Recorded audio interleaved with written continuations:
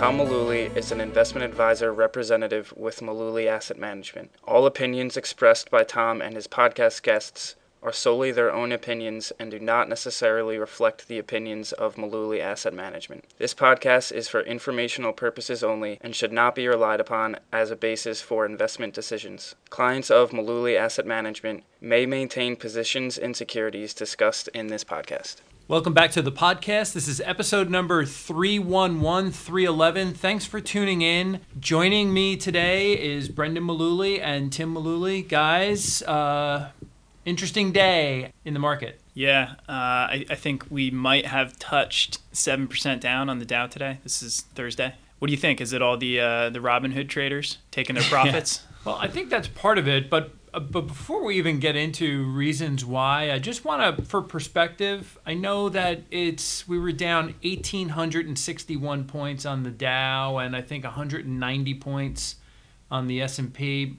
The S&P is back to where it was. Today is June 11th. The S&P is back to where it was the day after Memorial Day. So Just a little over 2 weeks ago. Yeah, it's alarming. I think with the way this year has been, a day like today in the market in terms of the percentage move would have been a big deal if we hadn't gone through a stretch earlier this year where we literally had 7-8% moves. That was like the norm for a 2-3 week stretch there. I think we kind of got desensitized to market moves like these. So it might be a bigger deal if we weren't coming from that. Also, we're coming off the best 50-day stretch for stocks recorded since, I think, like coming out of the Great Depression. Yes. So, again, perspective in the sense that, we went down about 35% and then rallied more than 40 to come back to where we were recently at the highs of Monday. Yeah. So we've given back a little ground here. I don't think it's anything to lose your mind over, though, right? Can we spend a minute just talking about this whole Robinhood phenomenon? When you roll in the idea that I don't know how many hundreds of thousands of people have opened accounts in the last few weeks on Robinhood. They're sitting at home trading stocks now. And we've got Davey Day Trader, the guy from Barstool Sports, saying Warren Buffett's past his prime, I'm the new king. The dude's business is in attention. He's just a cartoon character. He's creating content. He's doing this on purpose. He knows it's a joke. Yeah, I mean, it's a... He knows it's a joke, but there's a lot of people that tune into what he says, and they subscribe. I kind of said tongue-in-cheek the Robinhood comment before, because, these accounts are not loaded up with money. They're not moving the market, and anyone who suggests they are is out of their mind. I'm stunned that we're seeing that explanation, though, given for why the market has been so frenzied the previous week. Yeah, I think it's a funny anecdote to point out. Like, hey, my friend texted me, and he's been trading stocks on Robinhood, and that's a sign of the top. People point out stuff like that all the time. We could probably tee up another 10 examples of people saying like, oh my God, look at this thing. This has to be a top. Like, I don't think people who are day traders. I don't condone the behavior of day traders on Robinhood. I wouldn't recommend doing it with any significant portion of your money. But I don't think they're out there like driving the market or anything like that. That's ridiculous. They can't. Not with the size that they're swinging around. It was interesting today while the market was down how quickly it went from like poking fun at the Robinhood traders, like this is the top, haha, to we're back into the second drop. Here we go. Like more pain is coming today. Right, it's like the second wave. Right. Nobody saw the first leg down coming, and nobody saw the rally back up coming. But now there are people out there today saying like why today's market move is indicative of things to come in the future. It's like you didn't call either of those things that you just said. So. There are no credibility left to stand on for people making calls like that. I mean, and just to point out an example, Druckenmiller this week was interviewed, and there was an article in CNBC, and he was basically saying how his comments from back in May about how the risk-reward opportunity was maybe one of the worst he's seen in his career was obviously wrong here in the short term, and that he had been humbled and that he underestimated the Fed. And I don't think the lesson to take away from that is it's not the Davey Day Trader lesson to take away, like Druck's past his prime, he's washed up, he doesn't know what he's doing. This is one of the all-time greats who was wrong. First off, admitted it, which is I think. I was going to say, you don't see that very often. No. Most of the time you don't see that. Druckenmiller tends to be better about that than most, but also it doesn't matter to him. Like he's not out there betting his own livelihood. Like if he was wrong directionally, like he said he's returned 3% over the last couple of months since the market bottom versus over 40 for the S&P 500. That doesn't impact his life. Like he's going to be fine even if everything went wrong for him and he had a complete fall from grace and his investments were terrible. Like he pretty much just had to close up shop, which isn't going to happen because he's a family office now anyway. But Let's assume all of that. He will not be destitute, living out his remaining days in the poorhouse, whereas people who try to play these games like he did, making short-term directional calls about the market, do have their livelihood on the line. They're investing money that they're either consuming now or will be consuming soon, and it will be their paycheck replacement when they can't work any longer. That's irresponsible. So he's playing a totally different game than people out there who are worried about short-term market movements. For those who are freaked out right now or were freaked out earlier this year, or whatever the case may be, there was some good information, a good update to Ed Yardeni, puts out great research, and he actually keeps a record since 2009, so basically since the end of the financial crisis back then, of all the reasons that you could have panicked about stocks, and there are a handful from every year along the way. I don't know if you guys want to pick out a random year since 2009, I can read off all of the things that you could have been worried about just to give you a taste of this. Let's do 2013 because you look back at what the market did that year, and 2013 was a really good year in the market. But what were people worried about then? All right, so 2013 we had in February the Fed was making comments about ending QE. In April we had worries about a slowdown in China and commodities were plunging. In May, Bernanke made comments about ending monetary easing policy. I think that was also like the taper tantrum. That's exactly what it was. Right? So, and then in August, Fed speculation again about ending QE and weak retail sales. September, looming budget deadlines and debt ceilings.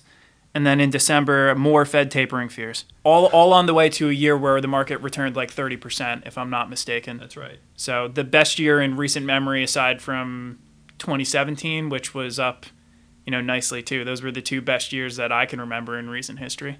Now, there were times like the summer of 2011 where there was a lot going on. Yeah, it was pretty rocky that summer for markets, but turned out okay. Right? Yeah, I mean the only things that it's two lines on here now would summarize the summer of 2011. We have Greek debt crisis, and then just in general the Eurozone debt crisis.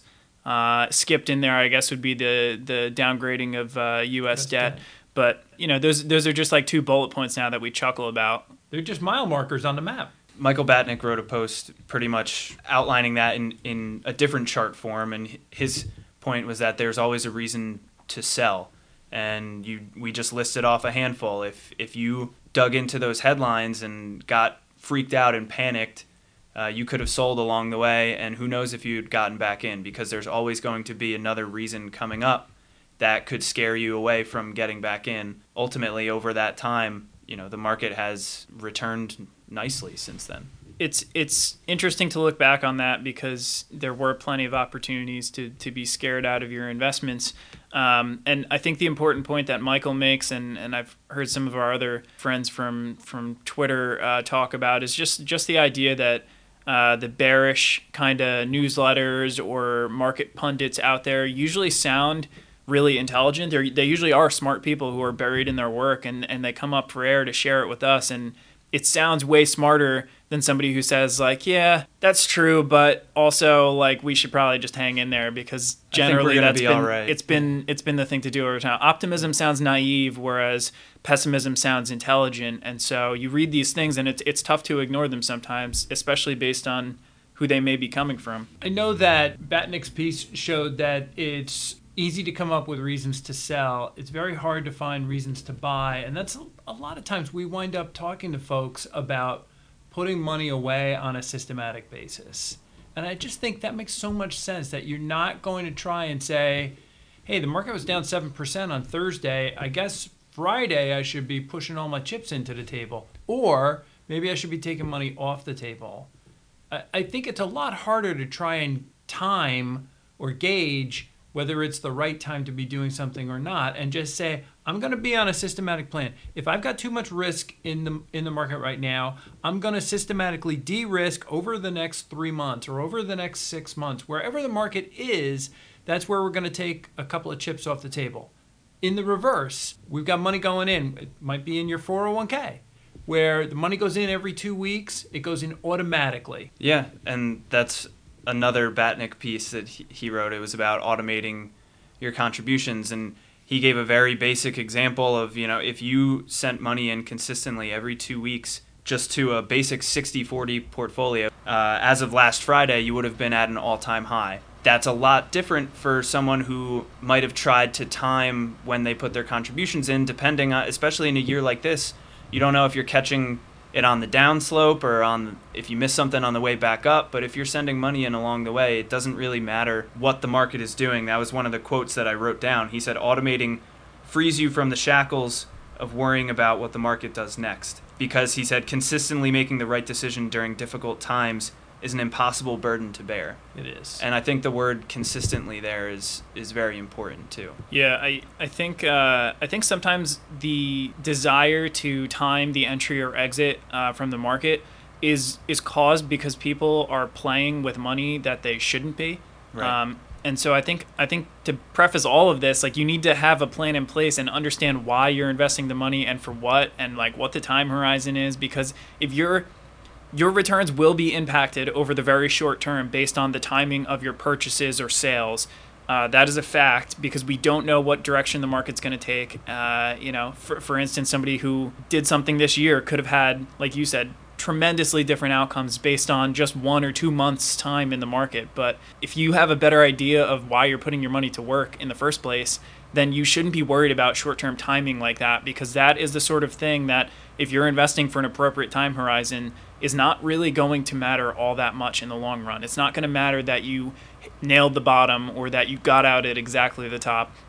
If you have to do these things, again, systematically is the way to go, just because it's impossible to do those things consistently. And I think it's, quite frankly, a waste of time to try to talk about timing decisions. I think we should all just admit that we're not going to time it perfectly and come up with something that is it's bearable in terms of the outcomes. Just, it's managing risk. It's another way of managing risk is doing it that way. I agree with you, Brendan, and I think that if you do happen to catch a short-term bottom as you're putting money to work, you may feel good for a day or two, or maybe even a week, but you're always going to be worrying.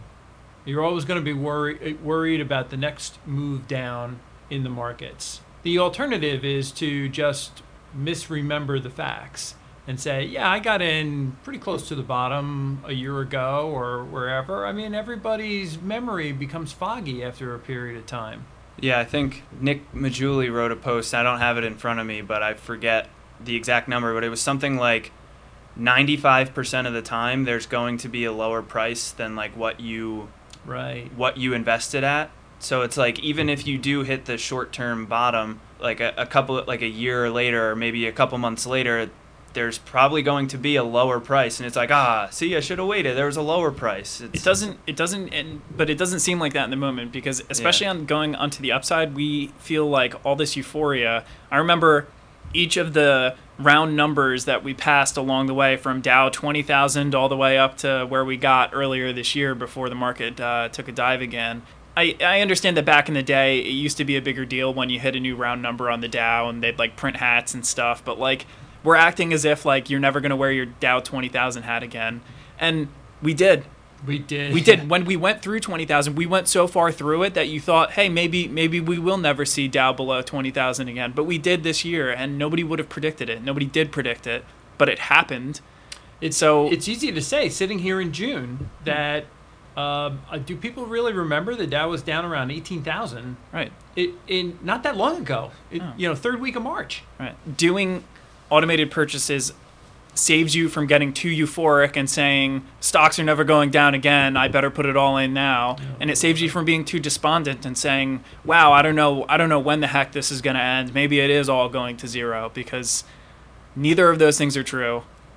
I feel confident about it. Yeah. And you can do there's an alternative. It's a boring alternative. It's like eating your vegetables, saying you're going to dollar cost average in, but it's the smart thing to do. So when I was growing up, I used to watch Beverly Hillbillies.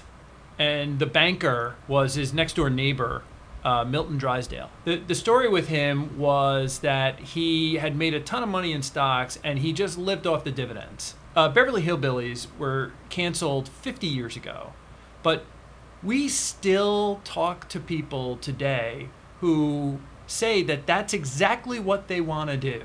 That they want to have a portfolio where they just live off the dividends. Yeah, and I don't think, especially in today's environment, I mean, the 10-year Treasury is yielding 0.6%. It's not really feasible for most people unless you have millions upon millions of dollars to live off of the dividends. There was an article from Christine Benz in Morningstar, and she was saying in the 90s, it was a little more feasible because there were rates for 10-year Treasuries around in between like 5 and 8%. But with where things are today, you're either accepting less than 1% yield, or you're chasing yield, and that causes you to increase risk by going into high yield stuff, or the equity side of yield with dividend stocks and utilities, and just not really feasible for the everyday person. Yeah, just as a yardstick, the last time that I saw in my career, the last time I saw a 1-year CD paying 6% was 1994.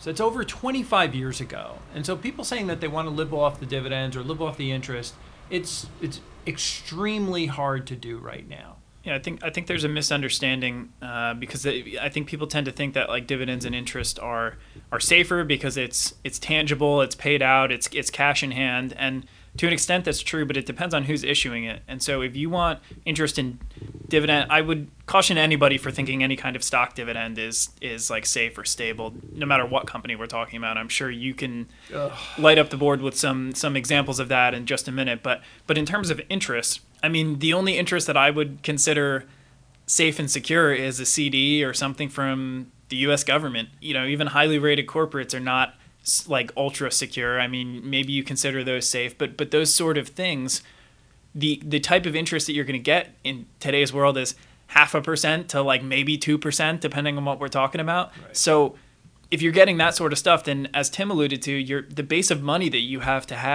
to just live off of that sort of interest and never touch the principal is you need to have vast sums of money, or you need to spend absolutely nothing. So if your situation lies in between, which is most of the people who we come across, then it's just not feasible. Yeah, I mean, Tim also touched on the idea of dividends, and I think no matter what we're talking about, you can find companies out there that are high yielding, just like you can find high yielding bonds. But I would caution anybody for believing that the interest or dividend payments on those things are rock solid or something that they should bank their livelihood on in retirement. Right. I think that's the important part too, that what you just said at the end, like banking your retirement income on that. As an investment strategy in general, it's not that bad of an idea, but if you need that money to live on, like that's your livelihood, you need that, I wouldn't bank it on, something risky like that.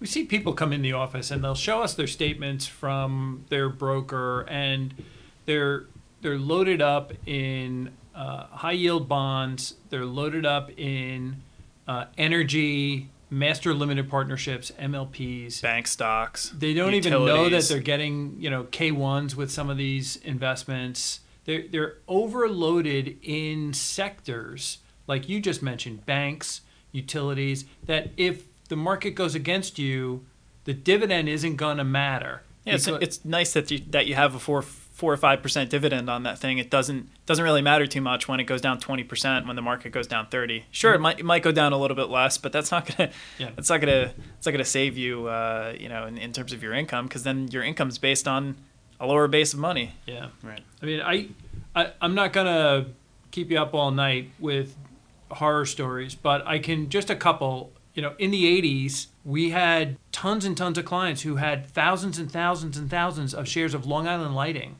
And when their Shoreham nuclear power plant wasn't going to get, the necessary approvals, they eliminated the dividend. They did not start cutting the dividend. It was just gone. It was there Monday and gone on Tuesday. Right, and then what happens to your principal when that occurs? Stock went from 18 to 2. It's not like you just lose your income there. You also lose a significant chunk of your principal. So the idea that you can have a portfolio where you never touch the principal, it's just not going to happen because there are going to be some years, and it all depends on what you're counting as your principal anyway. Yeah. Okay, so we talk to people all the time who build up savings in their 401k, and then maybe they're approaching retirement and they want help with planning, and maybe we roll it to an IRA. And people then are maybe considering, hey, I rolled over $1 million, and so my principal is $1 million. But in reality, I mean, some of that money is money that was contributed every 2 weeks from a paycheck over the course of a career, and then some of it's earnings anyway.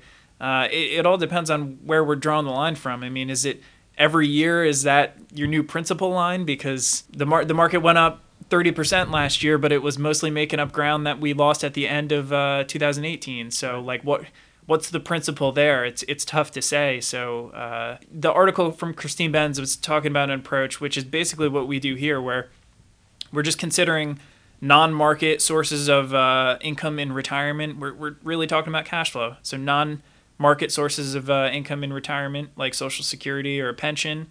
And then we're looking at, what the gap is between that and what people need, and trying to come up with a portfolio that can reasonably throw off what they're going to need it to. And most of the time, it's not just going to come from dividends and interest, unfortunately. It probably won't. I think if you are realistic and say, hey, if I can put 2 years or 3 years or 4 years of that gap between my pension and Social Security income and what I'm actually going to need, if I can sock away that much money, then I can let the market do whatever it's going to do for the next 2, 3, 4 years, and we're going to work out okay. It just doesn't work like clockwork in the sense where we put together a portfolio that between interest, dividends, and then market action, it throws off 4%, and we're going to withdraw the 4% so that you're at the same point you were when you began the year, and then next year we just do it again. I mean, that would be wonderful. I wish we could do it that way. It'd be a lot less nerve-wracking for everybody involved, but we know how the market works. We're going to make 20% one year, and then the market's going to do what it did earlier this year, and it's going to give back some ground, and you're going to have results all over the map, and it's just what happens. Okay, that's going to wrap up episode 311. Thanks again for tuning in, and we will catch up with you on the next podcast.